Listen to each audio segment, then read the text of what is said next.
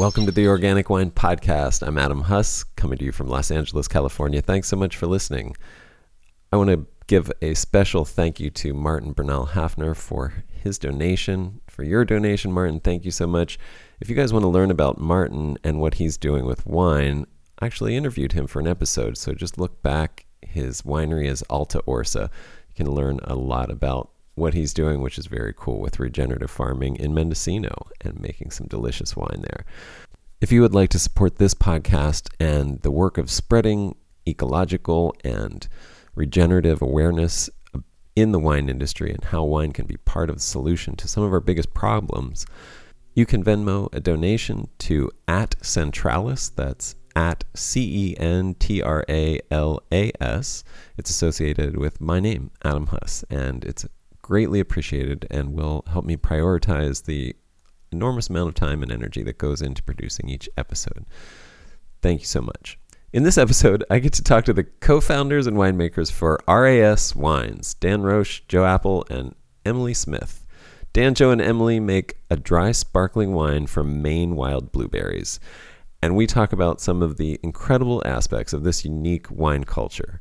Maine wild blueberries are one of the few fruits indigenous to and perfectly suited to the challenging terroir of Maine. Even though they occur naturally, thus the wild aspect, they are actively tended as a commercial crop. I'm fascinated by this kind of agriculture, which shows a way that we humans can integrate with natural ecosystems and be instrumental to their health and vitality, while also using them to support our own health and survival. Working with and selling wine made from fruit that isn't grapes, and for which consumers have many preconceptions, has given Dan, Joe, and Emily some profound insights into wine. They want us to ask ourselves, is what we think we know about wine actually limiting our experience of it?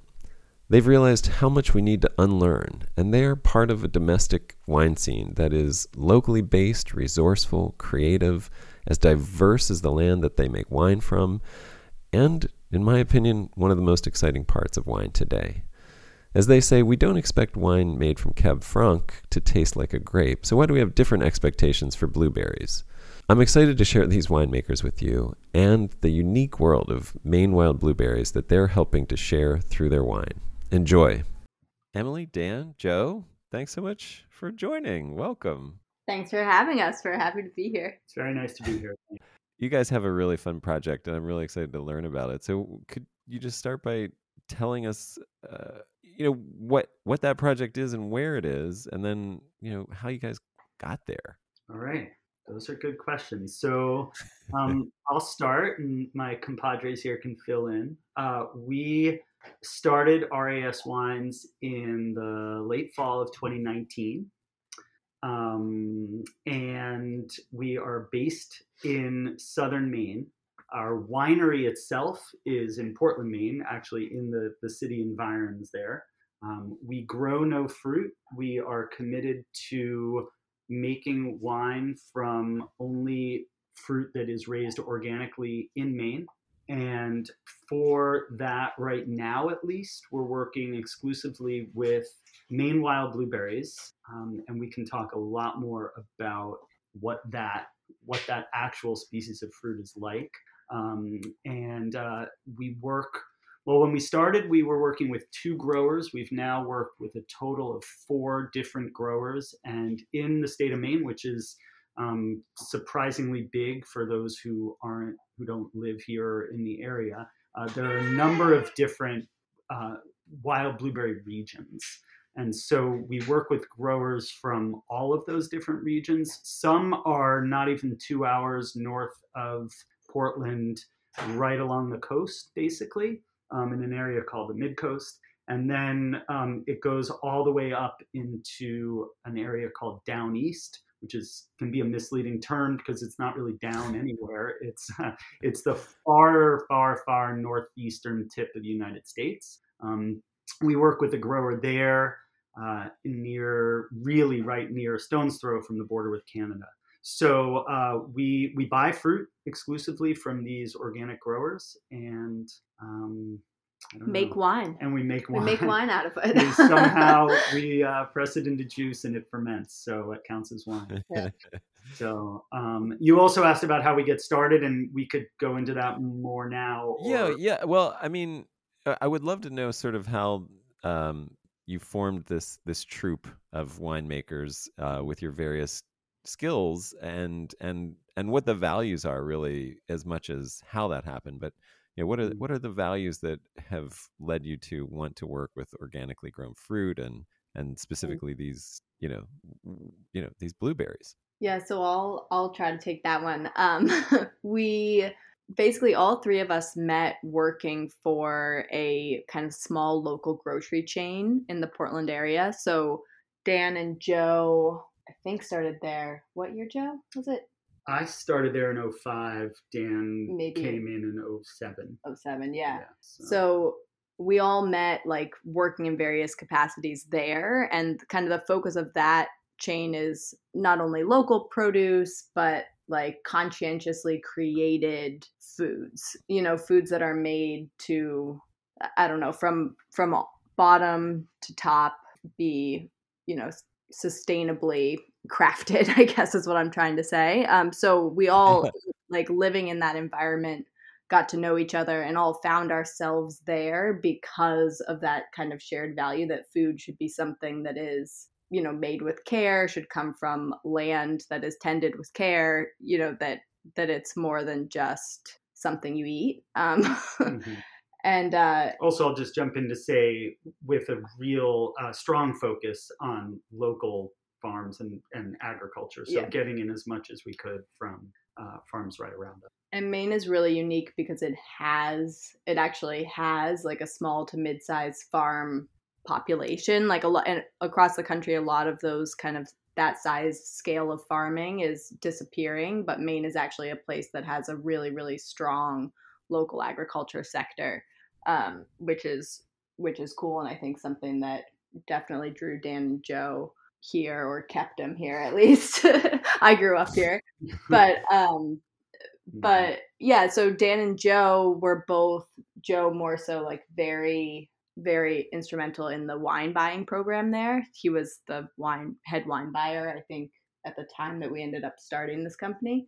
And Dan was general manager, and I kind of wore a lot of hats, from at one point being produce manager to marketing. It's a small business, so you end up doing lots. Yeah.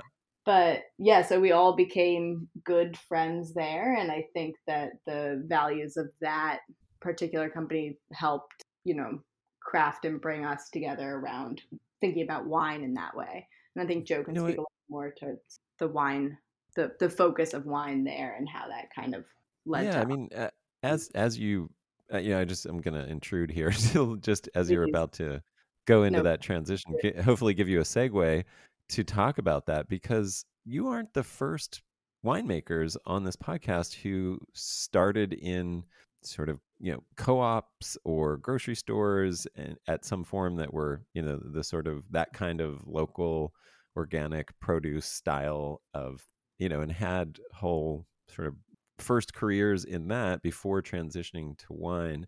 Or, even in farmers market like this, there is this, I guess what I'm saying is there is a theme now for sure of this connection between working in produce and seeing where your produce is coming from, and then making this connection to wine.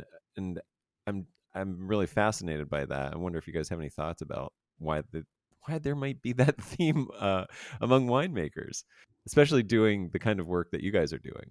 Yeah, I think you've set that up really well. I think that it's obvious to us, by whom I mean myself, Emily, Dan, but also you and plenty of others, that when we talk about this sort of revolution that's happened over the past, whatever you want to say, decade or two, in terms of people trying to pay a lot more attention to where their food comes from, the conditions under which it's grown, and all of that, it's just felt intuitive and obvious to us that wine is a part of that. Wine is food. Yeah, exactly. Yeah. And that historically it was that. Another thing we'll get into is, how these distinctions we have among different fermented beverages are sort of a modern construct as well, between beer and wine and cider and other Right. other ferments. It's like it's all just it's all just a modern It's much construct. more fluid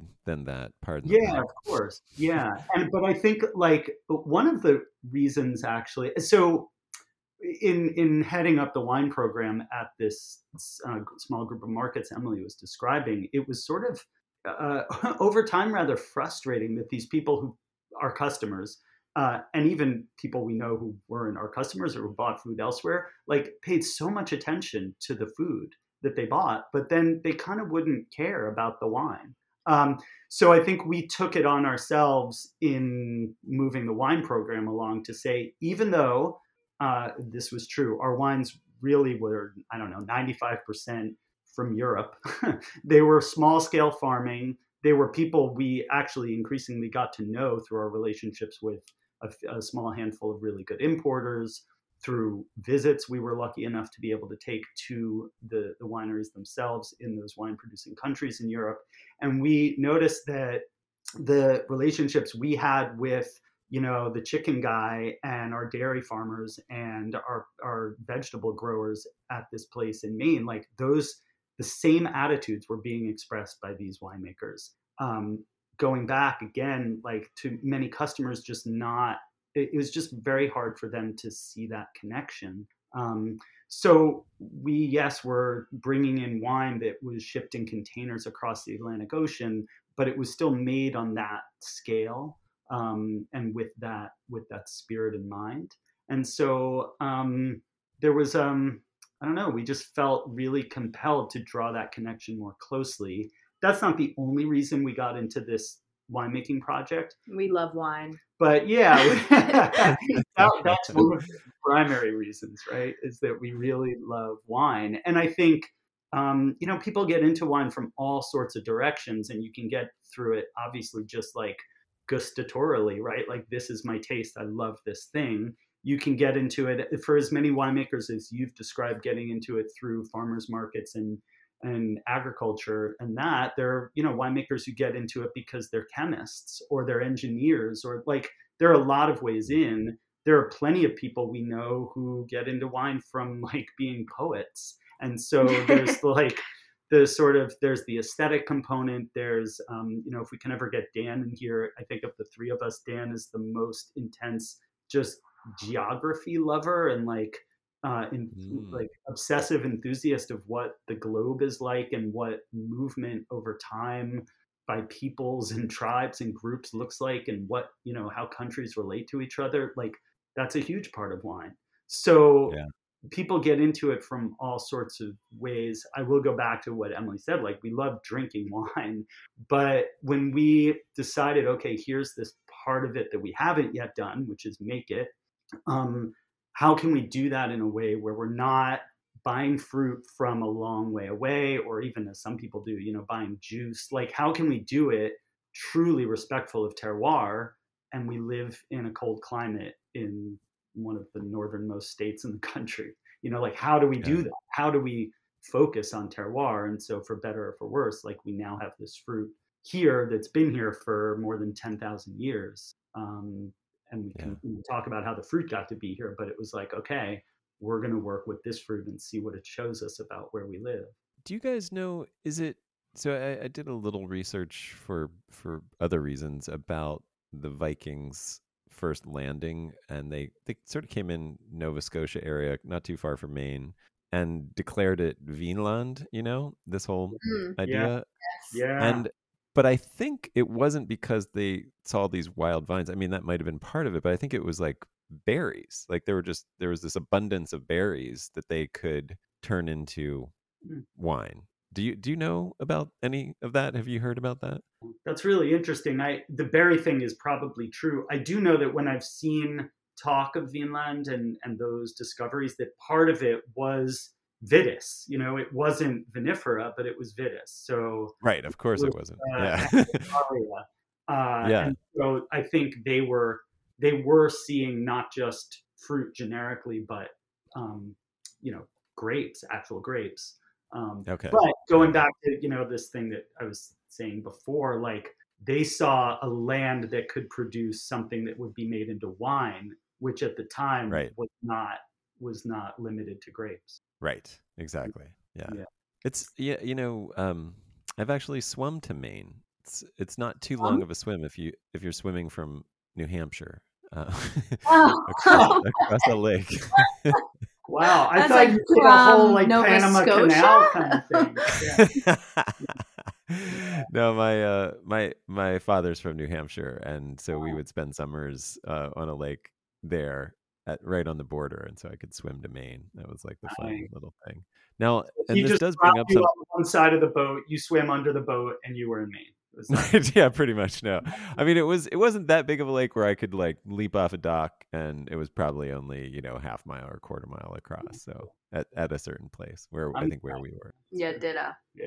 I mean it I was young and it was all fun and whatever. The only scary thing is when you're out in the middle and it's super deep, and then motorboats start coming. Then you're you're That's what I was like gonna say, boat traffic. My number one concern for you was boat traffic. yes, exactly.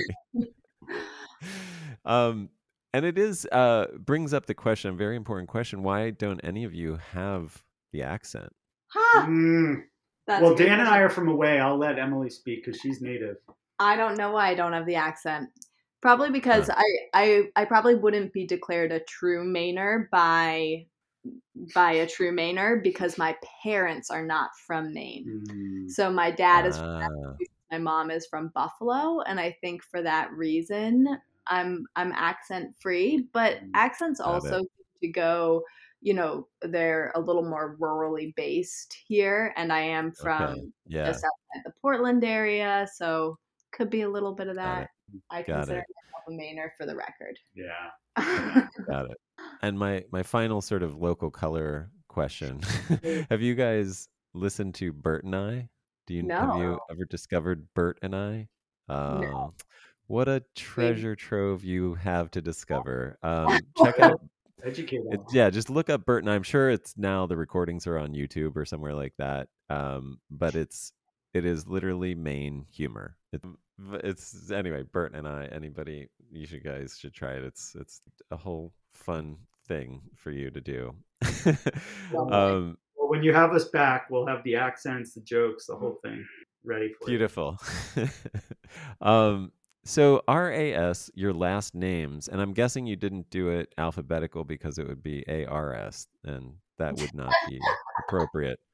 That's true. That's very true. That was a consideration. Mm-hmm. Okay. Yeah. Good. We came dangerously close to a couple of off-color LLC names. But I love it. Doing business as RAS Wines. I love it. So things are so tricky. We kind of we didn't want to go with anything that was, I don't know. It's such a hard choice to pick a name because it's like a very fine line to walk of not sounding too like contrived or I don't know, just insincere. And so we wanted wines that were going to be timeless, and I don't know, and thought to ourselves that who we are that's something that's constant, and that's I don't know, our values are what are behind our wines, so why not just go simple and clear, our initials. Our only regret is that people think it's Ross, and there's nothing we can do about that. Ross? Wait, Ross? Like Ross wine. Like they think we're Rastafarians, or they're no. Yeah, that's what I was wondering. they read Ross. Yeah, they just say Ross, Ross, Raz. Like people just don't. We have to. We've added some dots. We've added some dots between the R and the new A labels and have dots. Yeah. We were inspired by Koss, the Sicilian winemakers.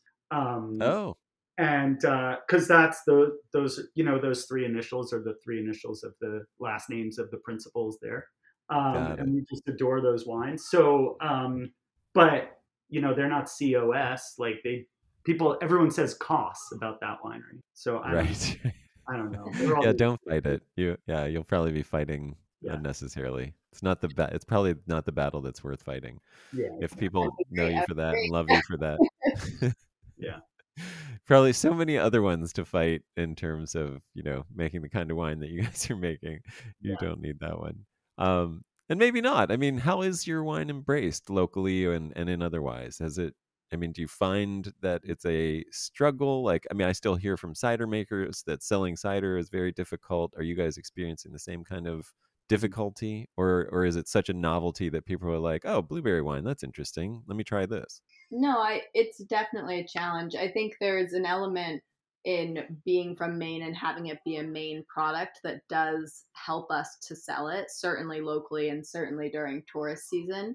But in terms of that like year-round market, yeah, it's difficult because there's a level of education that has to go into the sale. It's a new thing. Is it Yeah, wine? Is it cider? Is it, people are think a lot of the times because it's a fruit wine that it's going to be sweet, but yeah, it's very dry, and so yeah, I think we're part of what we need to do and are working to do is to kind of get people to try it, Hmm. educate people as Mhm. to what it is, and kind of open their minds to the idea that wine is not something that needs to necessarily be exclusively made from grapes.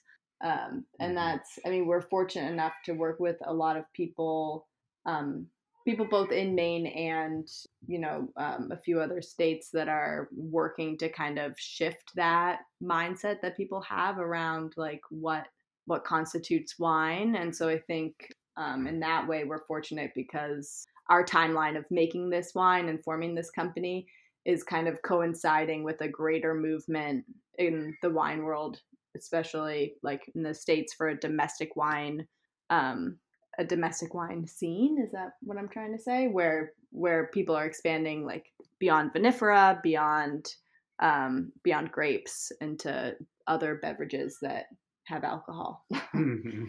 Yeah. I love that. The only thing I would Yeah, add is that it's, that the education process that Emily is talking about usually, in our experience, also involves first sort of like a de-education or like there's all these right. preconceptions that people have. So Yeah. like before you can say try this or before it can be like hey expand what you know, there has to be a little bit of first take a moment to observe what you know and how it's sort of limiting your and like set aside whatever you think about when you have a prejudicial notion of fruit wines, set aside like the notion of blueberries, set it whatever it is, I mean people Yeah. still sort of make nervous pancakes jokes when you like like first open the bottle and it's like you know like you know what? Like Cabernet Franc doesn't taste like a grape. Why would this wine taste like a blueberry? You know. Um, That so is really well. That's a great point that I don't think. Yeah, that's fantastic. Um, you mean people are like, is it going to smell like blueberry pancakes when they pop the yeah, bottle, well, or they're no, I mean it's. I think that there is a history of wine from fruits, and in this country that has usually been, or at least with a fruit like the wild blueberry, which maximum bricks is like 12 or 13. So you're getting like 6% alcohol in a dry wine. Um, right? that leads to a wine with whatever its flavors is sort of like texture wise pretty you know, maybe two dimensional is unfair to it, but you like thinner, And so in the past, the way to deal with that has either been to chapitalize it or to add sugar afterwards to sort of mimic a, a 13% vinifera based wine. And I'll go further and say the people historically doing that, I think their personal tastes, as far as I know from, and there are exceptions, we can talk about the exceptions, but most people getting into it, making wine from wild blueberries, like their personal tastes are for, let's say, Californian wines from a generation ago, like sort of over manipulated, um, big in body, sort of blousy, like old school kind of crappy wine. And so those people who want like you know, a Merlot from 1997 are going to do whatever they need to do to a wine from blueberries to try to make it mimic that. So you fast forward to us, and when we encounter people who are like, they've had those wines, the sort of like faux Merlots. So they're like, wait, why is your wine not like that? That's what a fruit wine is. That's what a blueberry wine is. Like all of that kind of stuff.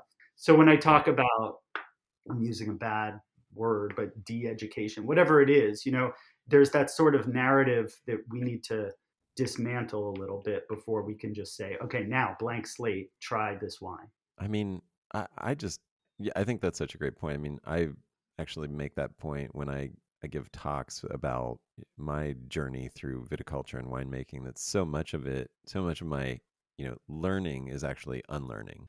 So many of my, yeah, I mean, life is like that, I guess, a process of unlearning the things you thought you knew. And Yeah.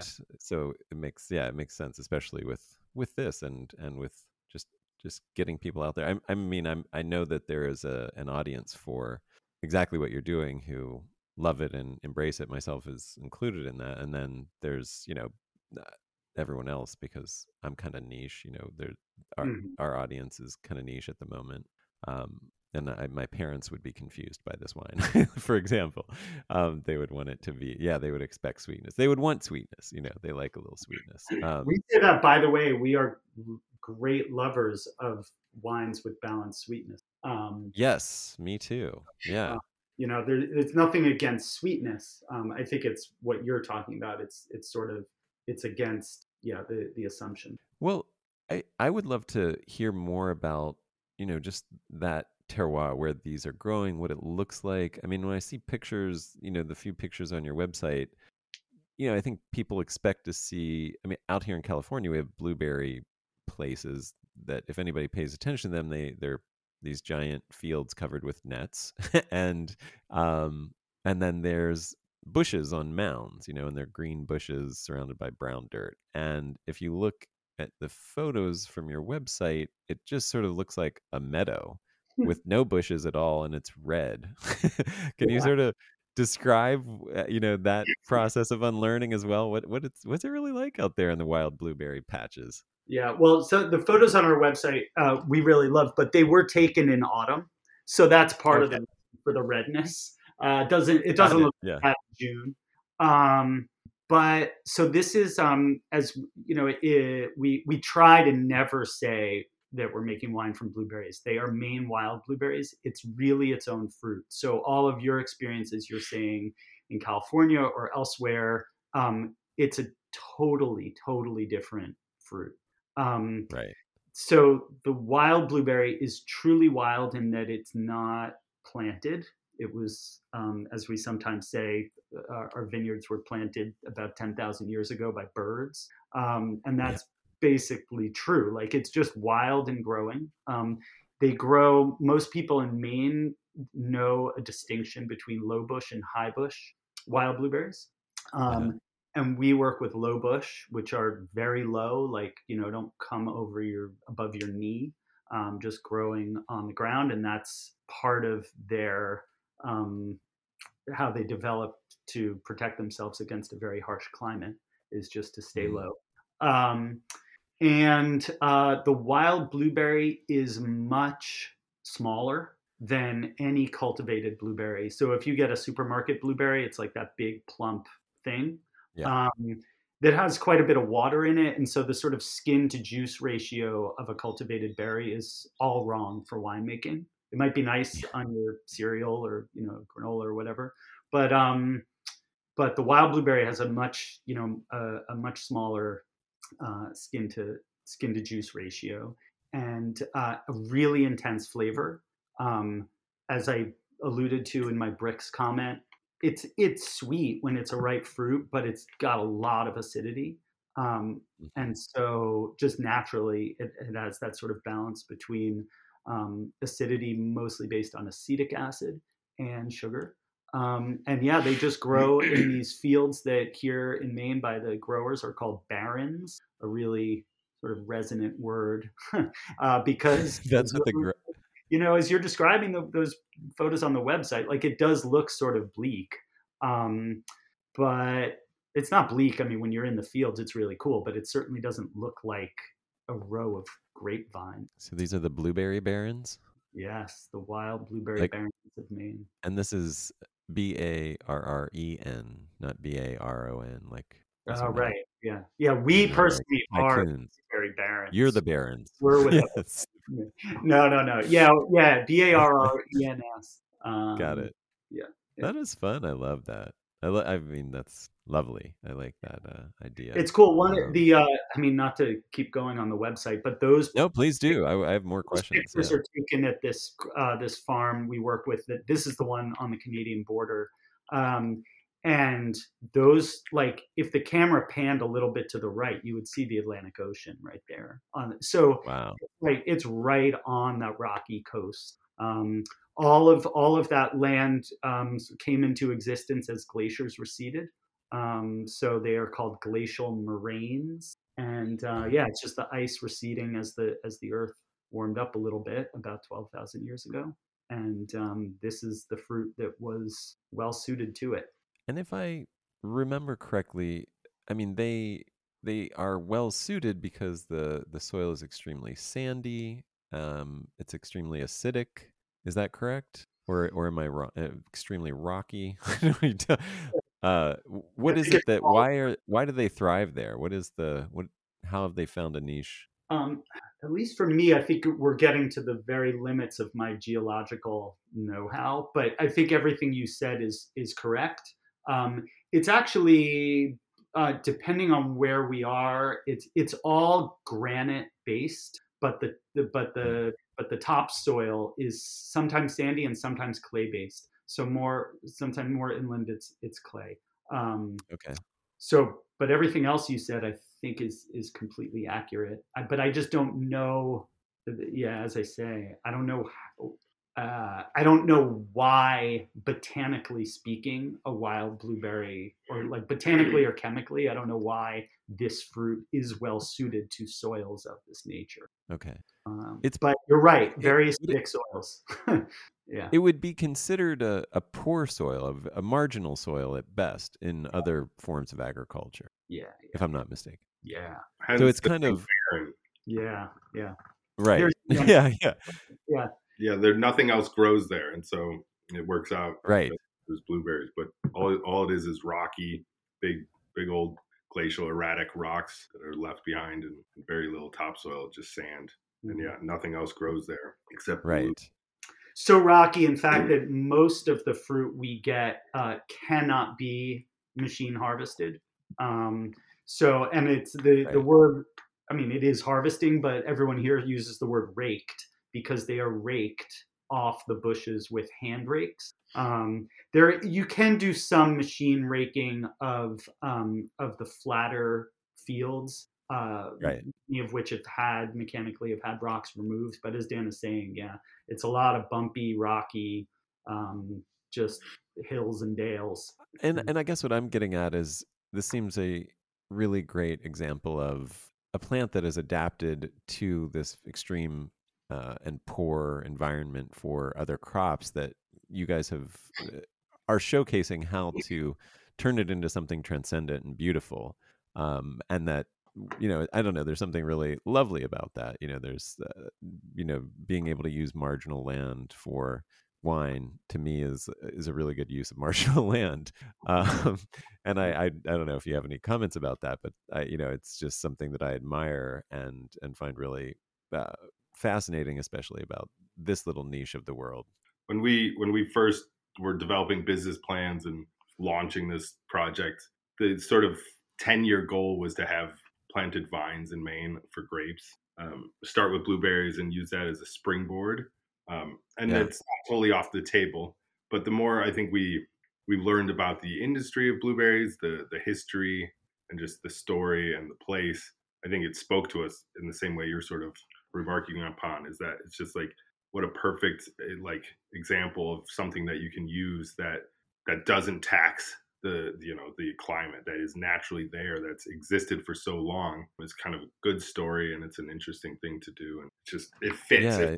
Maine. And if we can make something Right. people like, then it's all the better. And and we're not we're not using it, like not planting or using any resources for that. It's just there, and it has weathered the changes in the climate and history and time for 10,000 years.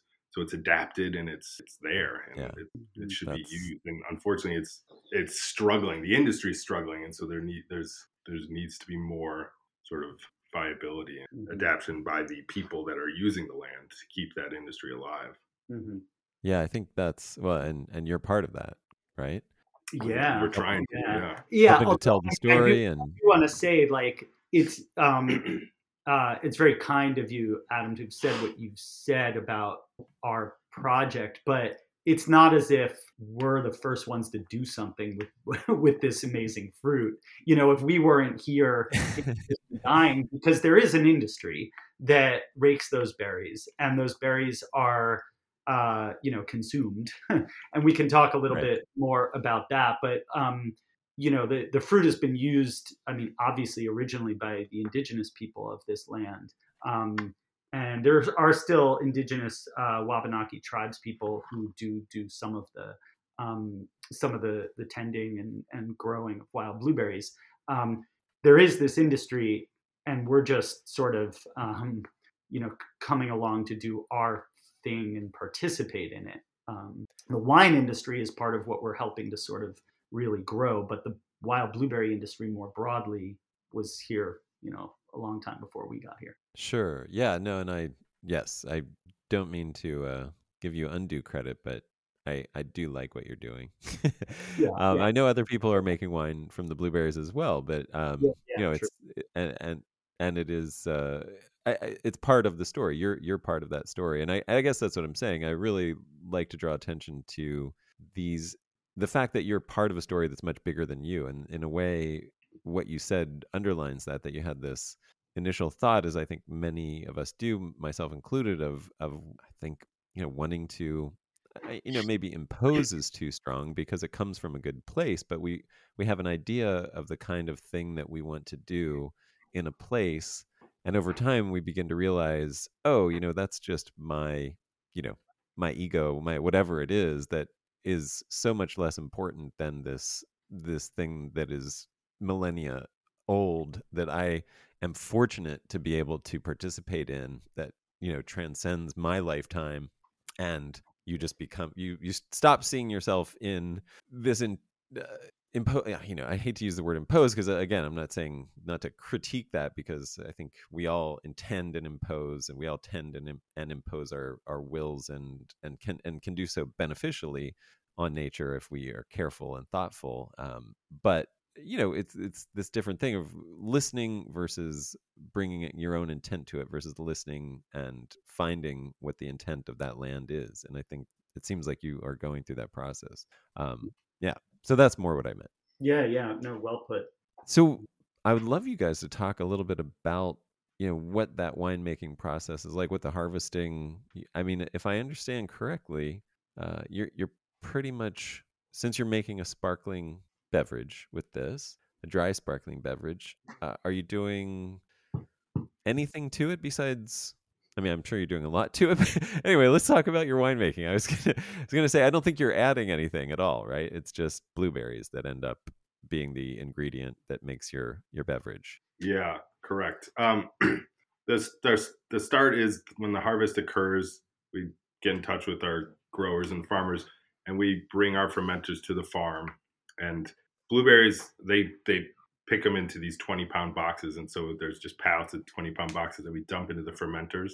They're about just shy of a ton fermenters, and then we bring them back to the winery. And then the first thing we do is we just jump in the fermenters and stomp them, just move, get the juice flowing, move them around. And we do that maybe a couple times. And then first vintage, longer maceration, second vintage, shorter. And this year was a little bit shorter than that. So it started 30 days, which ended up being too long. The second vintage was about 2 weeks. And then this past vintage that we finished in August would average about maybe 7 days, so a week maceration. And that's the fermentation as well. Like that's before pressing, essentially from That's crush to before, press. that's before pressing. So we just we stomp and did some pump over and some stomp down, and we just left them in the fermenters for an average of 7 days. The big issue is we have to get to the farms, and we only have so much space and there's only so many fermenters. So we have to sort of manage our space and how we're using it. So some fermenters get pressed early, some a little bit later, so we can get empty fermenters and go back to the farm and pick up more fruit. So about 7 days of fermenting on the skins, which just takes off naturally once we jump in and stomp them. It seems to get that going pretty quickly. And then we press, just like I don't know the size, but a large bladder press. And that's it. And then it goes straight into just neutral vessels. And that's the fermenters aren't connected to any temperature control or anything. They're everything is, yeah, they're just, we wish. These, they're called safe glass. They're just like insulated large plastic. They're used in the fishing industry a lot for bait and for lobster, like that. Got it. These aren't used, are they? We're no, they're not only used by blueberries. Got it. Okay. No technology whatsoever there, and even after we're pressing into just no tech vessels at the moment. Got it. And so it's I think that's great. Yeah, it just gets and then do you a bit high on the fermentation, but we don't control that at all at this point. Well, I mean, you're talking to somebody who's fermenting outdoors in Los Angeles at times when it's 90 degrees. So I think you guys probably have cool fermentations relative to that. Yeah, true. I mean, our fermentations sometimes get done in 3 days. So these fermenters are so well insulated that can be good and bad, but it can get pretty hot. But it can also keep if fruit is like picked on a cold day, so it can insulate, and we can get pretty high temperatures or pretty low temperatures. We can slow the fermentation down, or at least slow the starting of it. But there's nothing added. The only time we add anything is at the when we bottle, so our tirage. So we add a few grams of sugar per bottle. Oh, okay. So you're not using more blueberry juice to restart the fermentation? No, we kick around these ideas and we've talked about it, but we've yet to get into that. Like we've yet to do any R&D on that, so we don't quite know yet. But it's always a conversation. But when it does come time to bottle, we've yet to take that step. We hope to get there. But we have had some conversations with champagne producers that have toyed around with other sweeteners and have come to the conclusion, without any real scientific backing up, but just from experiential, is that sugar seems to provide them the best flavor after secondary fermentation. But we haven't tried anything else. But so right now it's just organic sugar. Got it. Yeah. I've done a little of both. I'm torn. I don't know if I've done such extreme different things. Like I did orange juice was one of my. Wow. I mean, I fermented orange juice and then added orange juice to re-ferment, and it worked out really well. But I couldn't tell you if it was significantly different than the sugar ones that were done that way. And we're our hope is for our wine Arcadia is to avoid disgorging, and so we're sort of anxious enough about hitting that sort of bullseye that allows us to get enough pressure in the bottle without needing to disgorge. Yeah, without a ton of. With sugar, we have a better understanding of what that looks like. And then every time we've experimented, when you get to that point of the year in late winter when you want to experiment, you can make bottles with blueberry concentrate. Or we haven't, but every test I do with sugar, even, you don't really understand the result of that test for a couple months, and you don't really have a couple months to wait when it comes to bottling, because one, we're not using any yeast. We're not doing any yeast addition. So we sort of, if I do a test run of bottles and I wait 2 months, I don't know what the activity of that yeast in the rest of the wine is 2 months later. It might have changed enough to alter what the outcome would be. Right. And so how sugar long, at least allows us to. If you don't mind, I mean, if you don't want to share proprietary secrets, that's fine. But I'm very curious, if you're willing to share, how long do you wait after the juice goes dry before you do the tirage? We're doing it in late March, early April. Oh, and when are you harvesting? Of the same. So it depends. Years differ the last few vintages, but in August, either this year was early. Wow. But part of that, the juice has been still for a while. Then, Like, I mean, Yeah. it's been. But it's again, been like fermenting.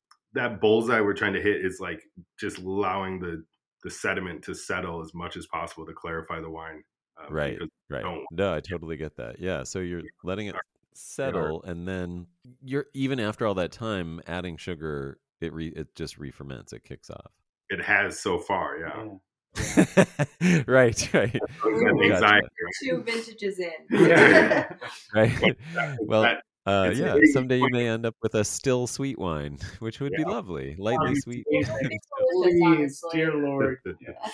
Yeah, so it's just that mark of like the goalpost that's moving of like, have we clarified? Has it settled enough? And is the yeast still active enough? And then picking that right amount of tirage to not, not leave too much sediment to then have gushing bottles. Our first vintage, we went on our tirage was too high, and we ended up having to disgorge after we'd already released the wine and labeled it. So it was not all of the wine, but a fair portion of the wine was on the market, and all of the wine was labeled. And then we ended up having to buy it all back and disgorge throughout the summer, like to order. Oh wow. We'll send you some 4 photos. cases a day in our backyard. Yeah. Yeah, no, I've been there. Totally been there. I don't know if you've had the experience yet. I don't wish it upon you, but where you've over tiraged, or and then you basically have a bunch of leaky bottles that when you disgorge, you lose like more than a third of the juice because the pressure is so great it just explodes. But don't. We had leaks, but we were definitely losing wine upon opening. Large volume of wine. Yeah. So what is the wine like then? I mean, I know I think everybody should just try it. But I would love to. Well, actually, I have a question before you talk about what it tastes like. You mentioned it was high in acetic acid, and that would seem to be like for us, in the grape world, like a VA potential issue. Can you talk about that? It's an issue. Okay. You have to be on top of it. Yeah. Yeah. I mean, Dan talked about how that first vintage we did like, roughly an average of 30 days on skins before we pressed the fruit. The main problem with that was it just allowed quite a bit of acetobacter to build up. And it wasn't, the problem wasn't as much as it might be with other fruit, like oxidization, because wild blueberries are so naturally high in antioxidants that oxygen really isn't quite the issue. It's that all that acetic acid just had more time to build up.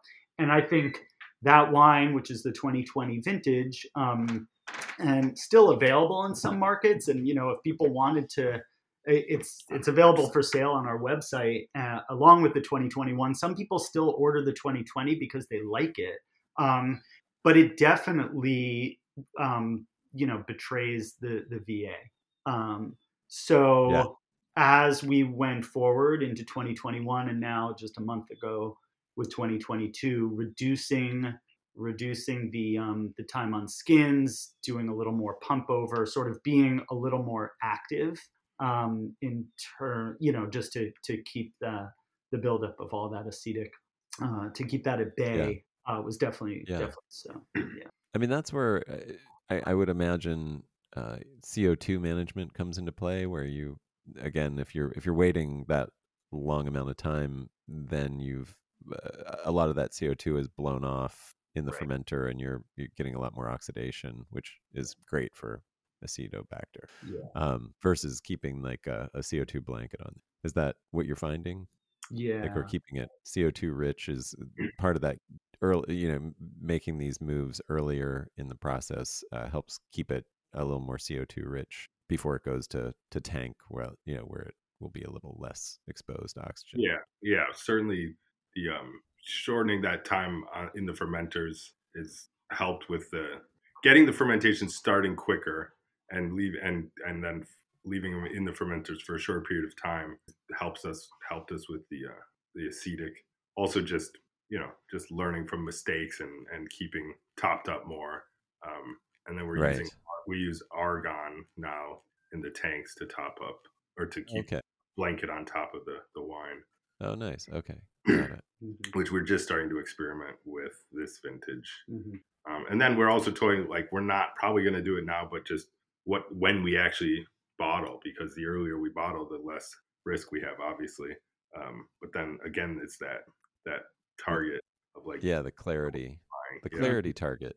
Yeah, Yeah, exactly. yeah. And right now, though, again, like, so CT. unlike if we were working with grapes, we would be harvesting later into the year where the temperatures would be coming down naturally outside.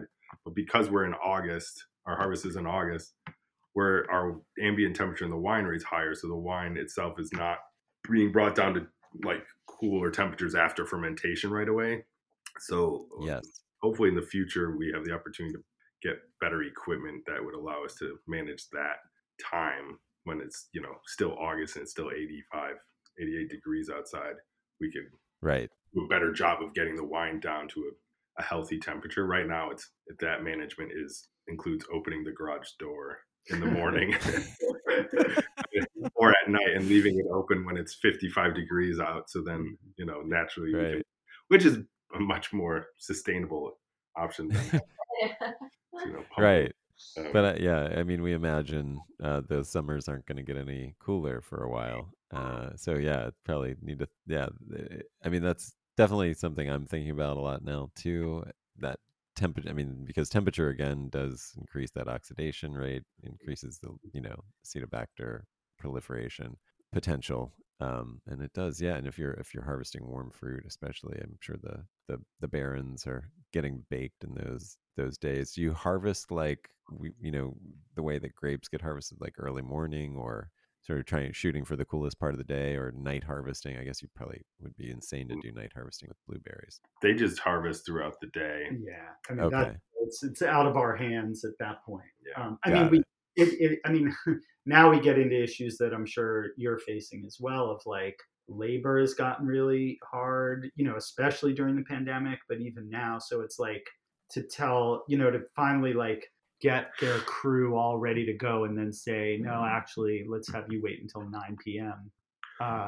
Might. Well, and what those crews, what they're picking for, 99% of what they're picking for is going to a freezer line, a pack line, where it's just going to get frozen within a day. Mm-hmm. And then the tiny 1% is going to retail, like to fresh pack, they call it. So those people will drive down to the farmer's market every other day during the month of August. And those blueberries are being sold within, 2 days of being picked and consumed within 4 days of being picked. So it's not, they're not harvesting with any broader scope than that. Mm-hmm. Certainly not what grape farmers would be thinking. It's right. just, yeah. It's immediate consumption or immediate freezing. Mm-hmm. And so nobody has the capacity to keep fruit cold or to really manage a crew in that way here. Mm-hmm. By the way, the number that Dan just gave you were not picked out of a hat. It is truly 99% of all wild blueberries that are picked go straight to the freezer process. So we're working with the 1% that's left. Wow. So there's a great potential for growth. That's one way to look at that. Yeah, it's our company's mission is just to make it 2%. Yeah, right. Yeah. Could you? I mean, if you were buying from the freeze packed blueberries, I mean, would that change or alter, the concern for temperature and stuff like that? I mean, what if it like the intermediate step before it came into the winery was it went to the freezer?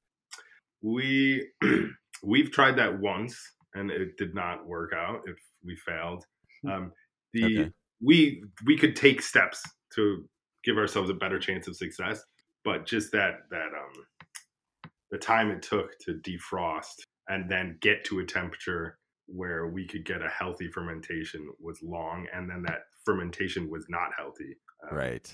All that the wild yeast was either killed by the freezing or the things that sleep. And then the things that were awake sort of when it started to slowly come to temperature were pretty active and ugly. Right. Not what you wanted. Yeah, the one winery, the other sort of sparkling blueberry winery in Maine, Bluette, I think they do use some frozen fruit, but I think they basically go straight to a large commercial press and sort of like a press that gets very hot because it's just so active. And I think it sort of presses and defrosts the berries at the same time, but we don't Got it. sort of have access to that, nor are we sort of interested in that. Right. Yeah. Yeah. So we should definitely shout out to those guys. I mean, so Bluet, it's BLUET. They were the first to really, attempt a quality-minded wine from wild blueberries, especially sparkling. Well, let me change gears. Let me ask you, what is it? I mean, I have a couple sort of just final questions. How is it that there could be I mean, why does okay? How do I put this? These are wild blueberries. So when you guys say they're organic fruit, are they actually certifying like an entire farm and then they're just not doing anything to it? So it's essentially what was already there, and now like the owner of that land has certified the land because they're not doing anything to it? Or how does that work in terms of this interplay between organic and wild? And then I guess the follow-up question to that is, why do you guys care about that? Like, why are you committed to getting only the organic fruit?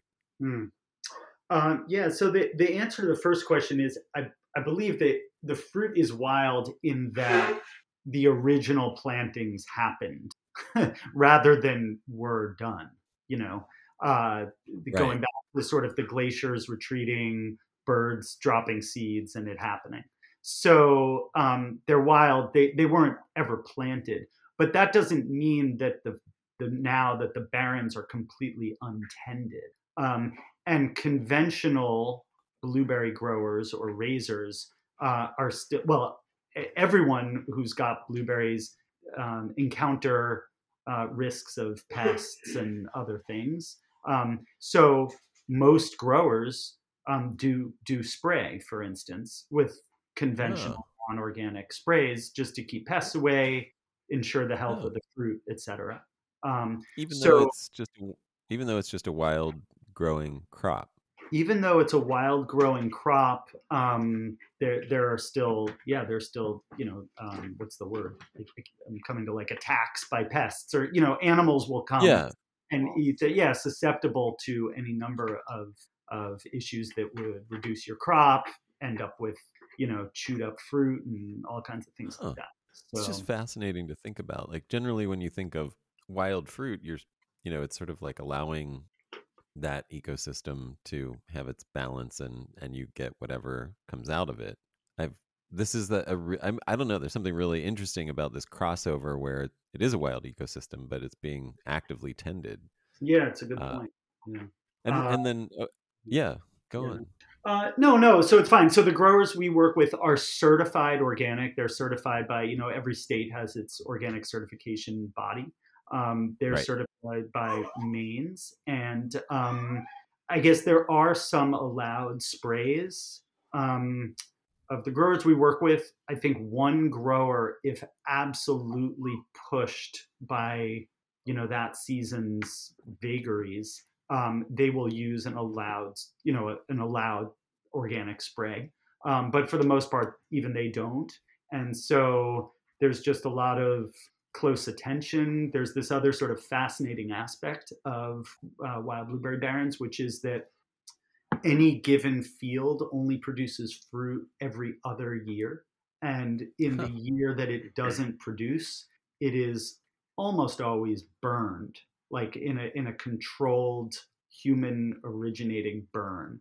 And that does a lot to mitigate some of the pests and other things. So they all burn and pay a lot of close attention and do all the practices that I guess organic growers of any actually agricultural crop would need to pay attention to. So wild in that it got there without humans starting it all, but not wild in that humans don't pay attention now. Yeah, that's amazing. I said that's wild, and I was like, well, that's that's wild. Are these practices ones that have been learned from the indigenous folk who were there originally, intended these things originally? I mean, were these kind of controlled burns part of a food system that predated the colonial, like European colonialism?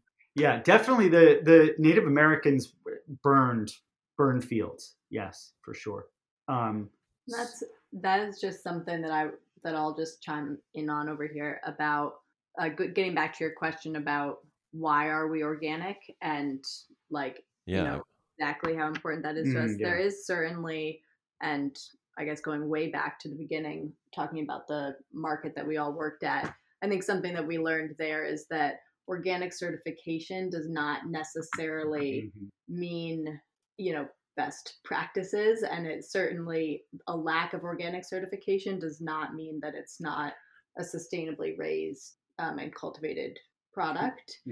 And so while we do have the organic certification now and are working with farms that are organic certified, that's not necessarily something that in the future I think we'll always strictly adhere to. Like, I think there certainly are farms, and in fact, like up north, the Passamaquoddy the Passamaquoddy tribe does cultivate a lot of blueberries and grow blueberries themselves, but aren't organically certified, despite I think the science being out there that they do have very sustainable practices and use. Right. And so I think that's a conversation that always has to be had, like between us as we grow. We want to support growers that are like stewards of the land, and that looks a lot of different ways and doesn't always necessarily carry the label or certification, at least, of organic. Yeah. So just chime in and put that out there. Yeah. You did. I think that, when we originally were coming to market with a product, we wanted to distinguish ourselves by being certified organic, meaning that we would work with certified organic growers. And in fact, because we add no sulfur, it's not just wine made with organically grown fruit, it's an organic wine. That's, we can do that according to federal regulations. Yeah. But so the winery is certified? It is, yes. Oh, okay, great. I didn't realize that. So you're one of the few.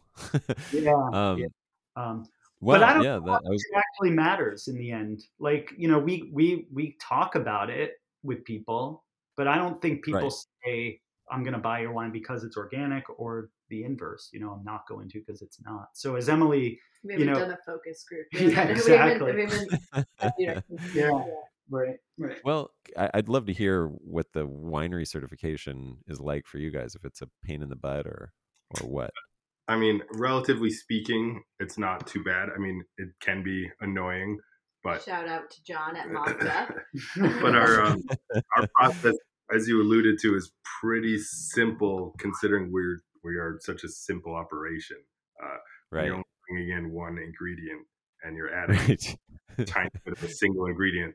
There isn't a huge amount of certification work that has to go on. So when we first decided, we were like, okay, we'll buy from organic producers. We didn't originally intend to certify the winery, but then as we came closer to sort of releasing our first vintage, decided that if the farmers who are doing a hell of a lot more work than we are, if they take the time to certify their fields, then we thought it would be a sign of respect to at least take the effort on our side to follow through. I love that. That's a really great perspective. I really appreciate that. Yeah, and it's a bit of work, but it does cost some money. There's rebates that you get from the federal government for like up to 50% or close to 50% of it, depending on what you spend. So it's a bit of work, but we don't actually know if it, like they said, we don't know if it actually makes a difference on the consumer end. But I think we felt it was an important role. Well, and this is the one thing I would say is, like, it probably doesn't make that big of a difference when you're pouring for people, when you're interfacing pretty directly with consumers. But if you get to the point where you are distributing and you're in grocery stores around the nation, or just not local, where people haven't ever heard of you, being able to say, organic wine on the label could move the needle for you. It could, it could put you into a class of wines in that store where certain consumers only shop, like myself, for example. Not that if I know a vineyard, it doesn't have to say organic wine or made with organic grapes on it. But in the absence of that knowledge, I'm going to limit myself to what I can know. And sometimes it's just that where it's, a producer is taking the time to get certified, and I can see that it's made with organic fruit. Yeah, I think all that is true. I think that, I mean, and we are distributed in a few other states, and like, um, like we're in New York, we're with Zevrovine, and so obviously Right. perspective is on organically grown fruit among a lot of other things, and so there was a move there. Like, yeah, if we're going to move it beyond sort of shouting distance, then we need to have the message get across, in Yeah. those clearer ways. But I also think that it's important. There are people like you, as you just described, like you've already set those criteria for yourself in your buying Right. practices. But then there are Right. people who have not set those criteria, but I would hope that I could say they have not yet set those criteria for themselves. And the more that they encounter wines where they didn't even go in asking for it, but they just see that it is, then they're like, oh, maybe that's something I should learn about and maybe care about more, And I think that Yeah. happened with food to some extent. There's always a sort of early adapters. Um, but but then there comes a point where it's like, well, now I'm not going into Whole Foods. I'm just going into sort of an ordinary supermarket, but there's a pretty significant organic section. And oh, it's really not that much more money. Or maybe it's not any more money. Or maybe I'm willing to pay that extra, you know, 20 cents a pound for broccoli. So then if they're seeing a wine sort of that plays into that as well, it's like, well, you know what? This isn't the weird organic section. This is just what normal wine is. Then we start referring to organic farming as conventional and non-organic Yeah. farming as wacko. You know, that's sort of Right. a Right. multi-year Yeah. process. But I do think that that's part of what it is for us. Yeah, we hope so. I mean, your lips to God's ears, as they say. Yeah. I mean, and then I guess the reality is there are still, like a generation older than you guys, probably people who their introduction to organic wine, and we should say this to be able to say organic wine rather than made with organic uh, grapes or fruit, you can't add sulfite, so it has to be a zero sulfur add. And sadly, that led to a lot of, Mm. I want to say poor quality wine because I think that's just the truth. But like, if I'm being generous, it's wine that didn't meet the expectations of the average consumer. Mhm. And so organic for a generation of people still means just shitty wine, like just Yeah. crappy wine that they don't want to drink. And so there is that, sort of echelon of the consuming public to deal with as well when you're considering these choices. Yeah. True. Yeah. I mean, that may not be in the places where you're being distributed. If Zev is your distributor, you're probably not in, Ralph's in Los Angeles or wherever, Yeah. um, But but as Emily alluded to earlier, like we're with Zev and we're in shops like that, but we're also sort of relying on tourists to some extent for, right. Yeah. so like we have this sort of split or multifaceted personality. We don't have an average buyer personality. We're trying Yeah. to appeal to a lot of different, or at least Ha- until so I one gets big enough that we don't have to do that anymore. and we've covered some of that, but I do think that is really a fascinating dilemma.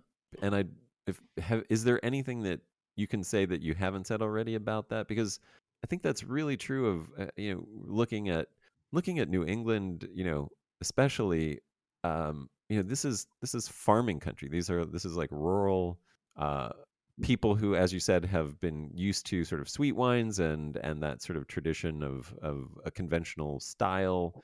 And more, I think some of the most exciting, viticulture and agriculture and winemaking is happening in New England, and it isn't that. It is what you guys are doing, more in that style. And so you have these great coastal markets, but then the local populace and a lot of the tourism does not share that sort of New York, Manhattan natural wine shop vibe. And I mean, have you talked enough about that? Do you have anything else to add about how you guys are thinking about navigating that? Well, it's interesting because our distributor in Maine really wants us to go really heavy on the blueberry for our label. They're like, would really help it sell in Maine if you just like made it very obvious that this wine was made with blueberries. So the color of the label, or put a big blueberry on there. And so, and I talked to her this morning, and I was like, it's our ego, but it's just like this balance of like, we want to make something we're proud of and that we believe in and that fits into our life and what we want to drink. But then we also have to sell it, and that means selling to those tourists. And so, like, how do you come, when you're making a label, especially, you get this opportunity to sort of make those decisions, and it's hard to like get over yourselves. Like, you want to make the label that you want to make, but then the people that are selling it have to sell it, and so it's just a struggle to find that balance, which I don't know if we're so good at. I think we're trying to make the coolest label we can think of, and it doesn't necessarily have anything to do with what a blueberry or what somebody from Connecticut who's visiting in the summer will see and say, oh, that's blueberry wine, that's interesting. Yeah, there are all sorts Gotcha. of, it's like, I mean, we even talk about the word wine, and how Right. love wine, we think we make a wine that fits into that notion, but it's also like, to what extent do we then bump up against people's preconceptions, and they're like, well, this isn't wine, so it's like, should we come up with a word that's like cider for wild blueberries? Like, how do we Are there any traditional words? No. Okay, because yeah, it's like I've same thing here. Like I work with prickly pears, but there's like an ancient tradition of using those, and it's got lots of different names. Going back even into like indigenous Mexican culture languages. But yeah, I wonder if you could sort of embrace some traditional thing, but. Yeah, but there is a tradition. I think we'll all look back on this time and see how transitional it was, in terms of nomenclature, in terms of style, in terms of culture and audience finding and all of that. It's just sort of like, Yeah. A lot of things are being blown apart now in really good ways, but those people haven't yet settled back on Earth. And so it's still a little, and I think that in the thing, to sort of what Dan was saying before, like, in the end, the best decisions we make are the ones we're going to make where we feel proud of it and can stand behind it, and not go chasing some sort of, possible like market sector, and just be like, this is who we are. This is what this fruit is. This is what this place we're from is. This is what this wine is. And like, hope. And eventually, I mean, look, that's, I think there is that. Yeah, I would support that. I think even though, you might confuse certain elements of the market right now, it's sort of like, I'm sure, champagne was confusing when it was first invented, and now you have like a global megalith of that region, and it just takes time, it just takes time, and then people embrace it, and it becomes its own thing, and I think you have a culture there that you're working in. Like you said, there's still this massive untapped potential, 99% of the crop, and it seems like that could flourish, and Maine would be, I don't know, so that would be very cool. We'll see. I'm guessing is there a viscosity at all? Like, is it sort of like this sparkling wine that you guys make? Is there a texture to it, or is it pretty light, even though it's got color? I'd say it's a bit crunchy, especially with the acidity being so high. If 2020 with the high acidic more so, but there is definitely like, there is a certain texture that's a little sharper, but so I wouldn't say viscosity, but it's more chewable for sure. The intensity comes in, as you're saying, the color, which is like this deep dark purple, in the aromas, and in some of the actual like flavor notes, but I wouldn't say there's intensity in texture. Like it's not viscous in that way. It's more like, it's sort of surprisingly light. And it really, it's listed on the label at 8% alcohol. It's probably, 7.8 or something. It's under 8%. So it doesn't have that viscosity. We should also mention that in addition to Arcadia, which is that dry sparkling wine, which I guess I would say, if you had to do this, I would say is sort of akin to a dry Lambrusco, sort of in style. We do make a fortified aromatized wine, Yeah. based in Americano, which is, vermouth-like. There are technical reasons it's not a vermouth, but it's essentially plays like that. And so that, we infuse brandy with herbs and spices and then blend the brandy and it comes up to 12% alcohol. There's more mouthfeel, like more, I don't know. I still don't know if I would use the word viscous, but a rounder mouthfeel in that one. Got it. Yeah. Nice. And that's not what you think of as a fortified wine alcohol content. So that's still kind of light Right. and refreshing, well within like a standard wine Yeah, vibe. exactly. Sounds lovely. Yeah. You have a proprietary blend of aromatics that you use? We do. That's for that wine that's on the market. I mean, we're happy to disclose the ingredients, but we're also working on other infusions and hoping to broaden Nice. that. And yeah. So. Where do you get your brandy? From out by you. Yeah, it's like right down. I think next door to you, actually. Yeah. Amazing. Yeah, it's what's it called? Wine Secrets. Wine Secrets. Yeah, it's for the it's a business to business for the industry. Very high proof. It's like 190 or something. 186 proof, clear brandy. Amazing. For hazmat shipping to get it over here. We'd have loved to have bought locally, but Yeah. unfortunately. Yeah. Well, yeah, it sounds like it's like the vodka brandy. I mean, it's super like neutral. Gotcha. Yeah. Amazing. All right. Well, guys, this was, super informative. Are there any closing things that you'd like to say? And if, or just, let everybody know where we can find out more about you. RASWINES.com. RAS Wines. RASWines.com. Just doing the spelling. Of course, we're on Instagram at RAS_wine. Yeah. If you search RAS Wines, you'll find us. Find us there. Yeah. And then, if you live in New York, Massachusetts, Vermont, you can find us Maine. And Maine also, yeah. And pretty soon we're actually trying to work on more national distribution. So we've got a number of things coming up soon, I think. Yeah. Other places. And the shameless plug, you can buy our wines on our website. Yeah, true. The other thing I noticed that. We did mention it, but we do just totally by luck feel ourselves to be part of this growing community of non-conventional fermented beverage producers. Specifically, I just want to say a huge thank you to Jade Marley, who has, along with some very strong partners of hers, come up with this ABV, anything but vinifera group. There was a session we were a part of in New York. There's going to be another one in Miami in January. And so all kinds of people out there we're loosely associated with. We're going to be a sort of traveling road show, maybe coming to a town near you sometime soon. Fantastic. Yeah. I'm looking forward to it. Yeah. Great. Well, thanks, guys, very much. Thank you so much for all your time and questions and attention. Thank you very much. Yeah. The sponsor for this episode is Centralis Wine. Centralis is an ecological winery that I started to protect or benefit the environment and my community with every business and winemaking decision. I envision a wine world in which humans are the students and servants of the non-human world, regenerating and protecting the vitality of ecosystems and promoting the diversity of life through wines that uniquely and deliciously reflect local abundance.